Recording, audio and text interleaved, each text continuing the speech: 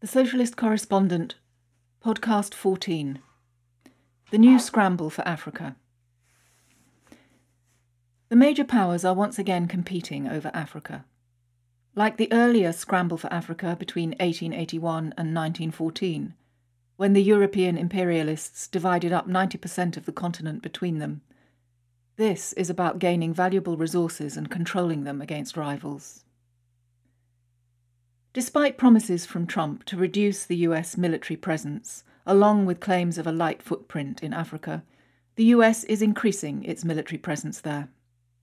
AFRICOM, the US Africa Command, has 7,500 troops active in all but one African country, up from 6,000 in 2017. The main concentration is in the Horn of Africa, where its huge Djibouti base, Camp Lemonnier, houses 4,000 troops. Djibouti's strategic position on the narrow Bab el-Mandeb Strait between the Red Sea and the Gulf of Aden gives it control over the vital choke point through which all shipping using the Suez Canal has to pass, most importantly for the Americans, Chinese shipping. 20% of total global exports and 10% of total oil exports pass through Bab el-Mandeb. In 2014, the US signed a new 20-year lease on its base and is spending over $1.4 billion on expanding it. China has also recently built a base there, almost next door to Camp Lemonnier, and France with 1,500 troops, and Japan, and Italy. And Russia will build its first base in nearby Somaliland, where the UAE and Saudi Arabia also have bases, along with Turkey, which has bases in Somalia and Sudan. Former US Secretary of Defense Ashton Carter called Camp Lemonnier a hub with lots of spokes out there on the continent and in the region. It is where attacks on Yemen, Somalia and Nigeria are coordinated. The US has other East African bases, such as the world's biggest drone base, also in Djibouti, 5 bases in Somalia, including a Special Forces base, 4 bases in Kenya, and Camp Gilbert in Ethiopia. To connect them up, it has built a sophisticated transport system dubbed the New Spice Route. In West Africa, another massive drone base is being built in Agadez, Niger, with 800 military personnel. The Hill Journal called it the largest US Air Force-led construction project of all time. Hundreds more US troops are active elsewhere throughout Niger, operating from 5 bases as well as across Mali and Nigeria. Over 60 smaller bases have been built.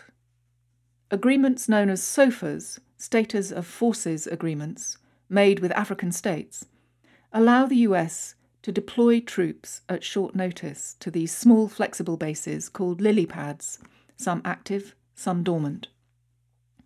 Each lily pad can house 200 personnel, with stores of weapons and vehicles and a runway for transport planes. Commentator David Vine, in his book Base Nation, How US Military Bases Abroad Harm America and the World, says that this lily pad strategy allows the US to conceal the true extent of its military power in Africa by pretending the bases are merely temporary, whereas in aggregate they signify an enduring and imperial-scale military presence. AFRICOM's commander, General Waldhauser, says openly that the aim is a strong US military capability, without creating the optic, as he puts it, that US Africa Command is militarizing Africa. Overall, the US now conducts 3,500 exercises and military engagements in Africa every year, a figure confirmed in 2017 by Waldhauser himself. Although during the Cold War the US backed African dictators to the tune of over $1.5 billion, American boots on the ground were relatively few, until AFRICOM's establishment in 2007. The policy of militarization represents a shift away from soft power. All US diplomatic business in Africa now goes through AFRICOM. Military attachés outnumber diplomats at most US embassies, and officials from civilian US government departments operate within AFRICOM. What is driving this US military expansion? The official explanation is to help weak African states deal with terrorist threats. But US policy changed markedly from 2001 onwards after the discovery of massive new oil and gas reserves.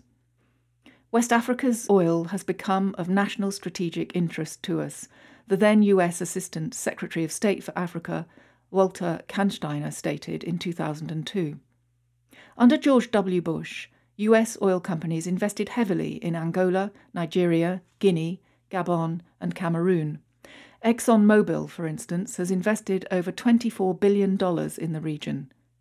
Such investment requires military protection. The west side of Africa now has 5 of the top 30 oil-producing countries in the world, and recently Mozambique and Tanzania have also discovered major gas fields.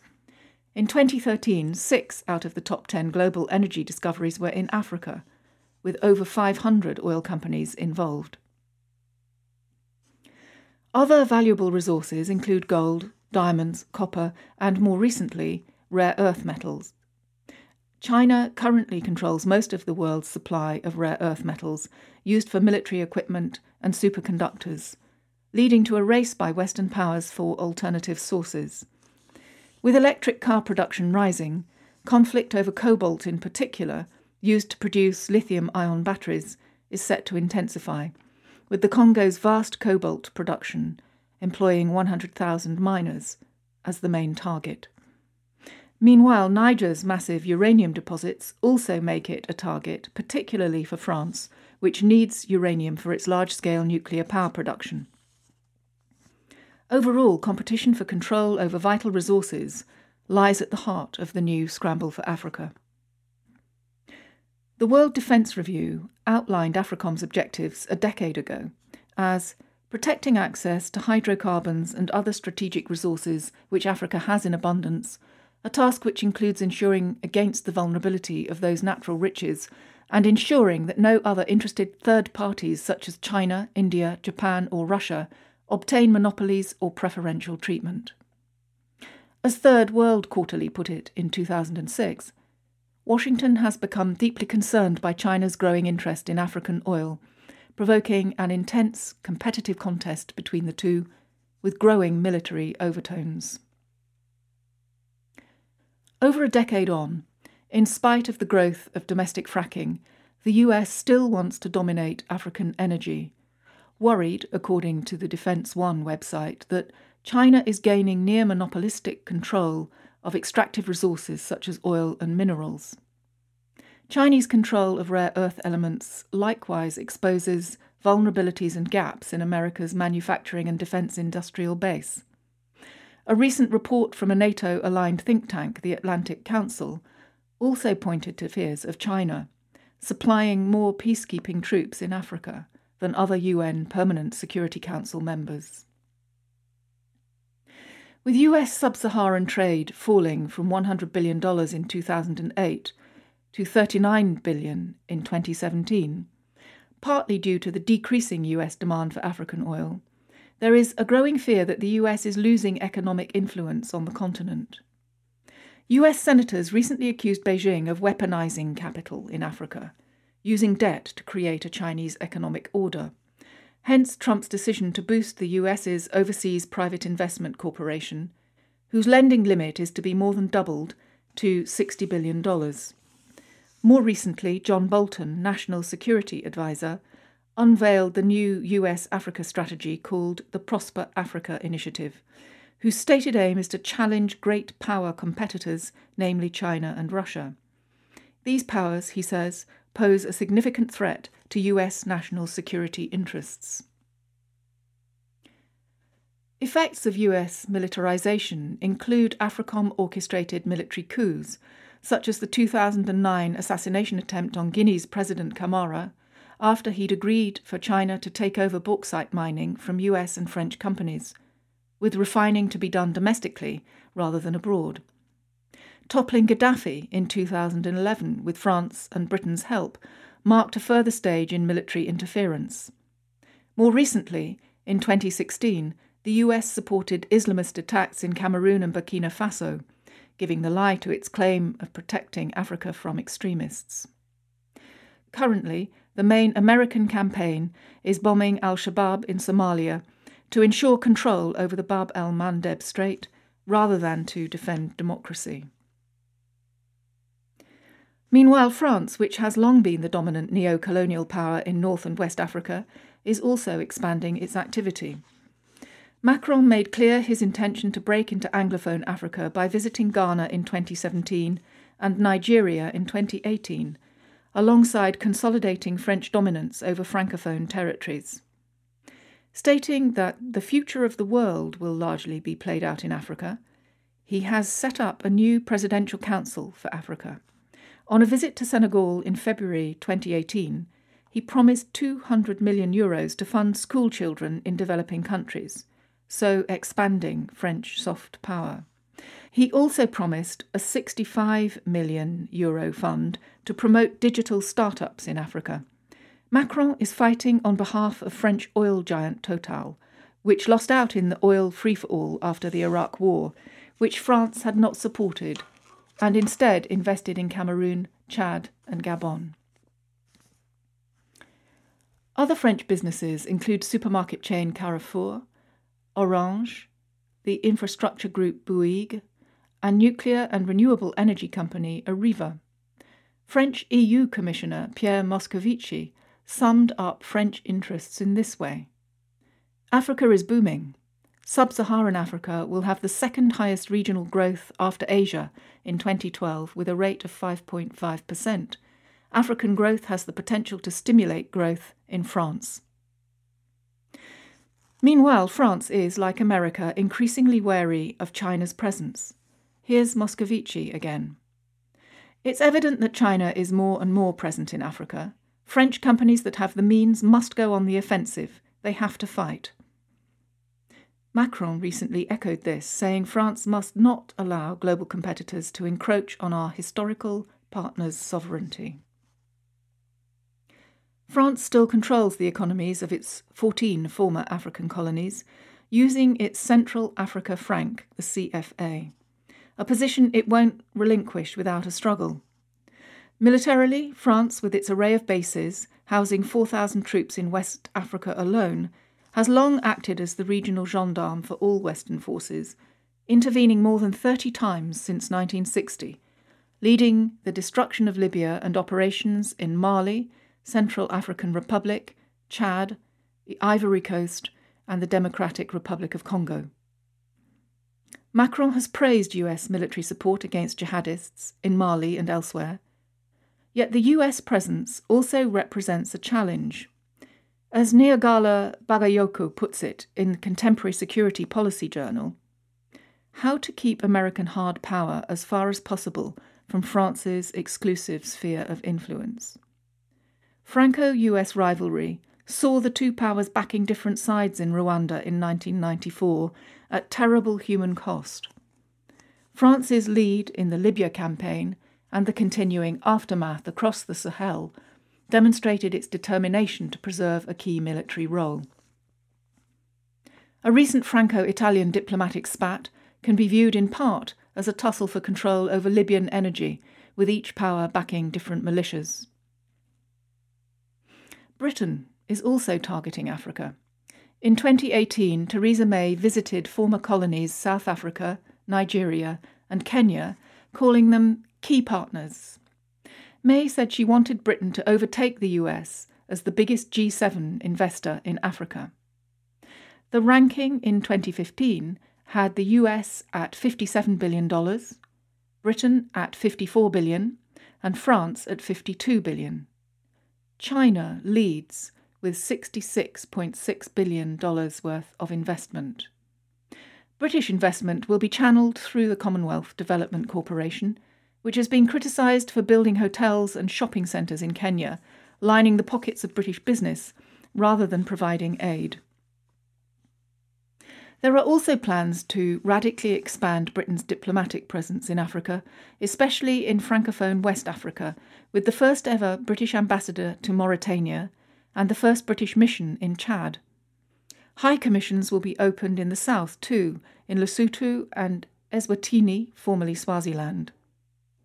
At the moment, Britain lags behind its rivals, with only 31 missions compared to France's 61, the US's 49, China's 46, and Germany 39. Part of the huge boom in new African embassies over the past decade. Britain also plans greater military involvement, on top of the training it already provides Nigeria and Kenya. Germany too has growing African interests, with 900 troops in Mali and Niger and hundreds of others deployed elsewhere. Merkel visited Africa last year, accompanying various German CEOs and investors to Senegal and to Ghana and Nigeria in the old British sphere. In Ghana, VW is setting up a factory, joining others in Nigeria, Kenya and South Africa, as well as in Rwanda. Germany's former colony, Burundi, is now being exploited by ThyssenKrupp after the discovery of rare earth minerals there in 2017. As for the EU as a whole, Jean-Claude Juncker has declared it is in the EU's interest to engage with Africa on a more significant basis, with other global powers, particularly China, having already made their imprint there. The EU's free trade deals, such as its everything but arms deals, made with the least developed countries, purportedly allow African agricultural produce into Europe tariff-free. But the Common Agricultural Policy in effect cancels out most benefits to Africa by giving subsidies to EU farmers and imposing food standards designed to exclude African produce. The EU's real aim is to gain preferential access to African markets and to ease European exports. What about China? China is now Africa's biggest economic partner, with total trade worth $215 billion.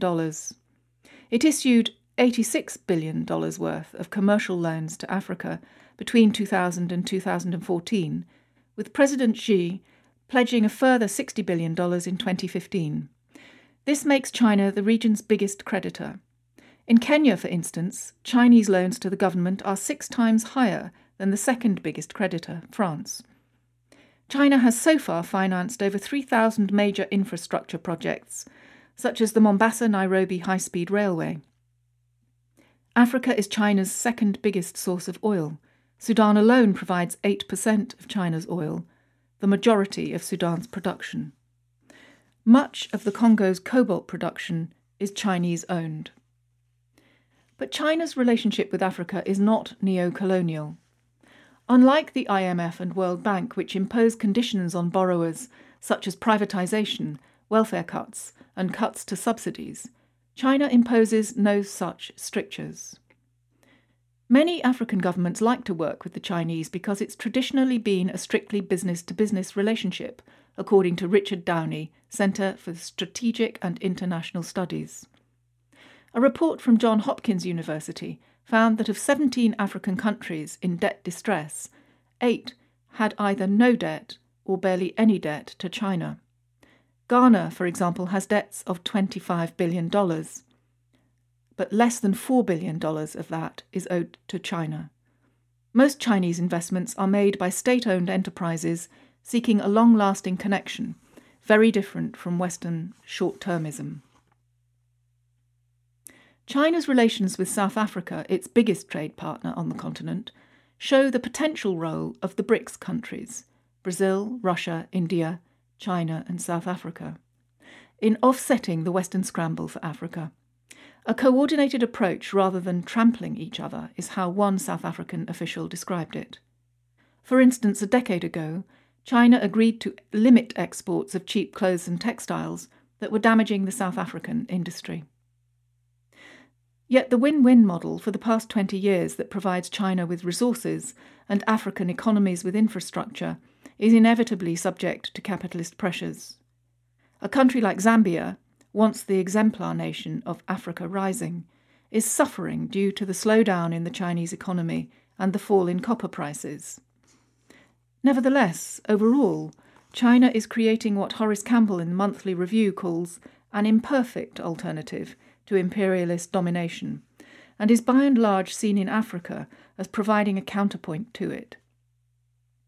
As commentator Carlos Martinez wrote in Invent the Future in October 2018, China's engagement with Africa stimulates development rather than underdevelopment. In that crucial sense, it is profoundly different from the relationship that the US and the major European powers have had with Africa. China's aid and investment packages promote host countries' modernization, technical know-how, and infrastructure. Moreover, China represents a potential development model for African nations to follow. Other BRICS countries are also active in Africa. Brazil's two-way trade with Africa stands at $26 billion. India is now Africa's fourth biggest trading partner and the second biggest importer of African oil after China.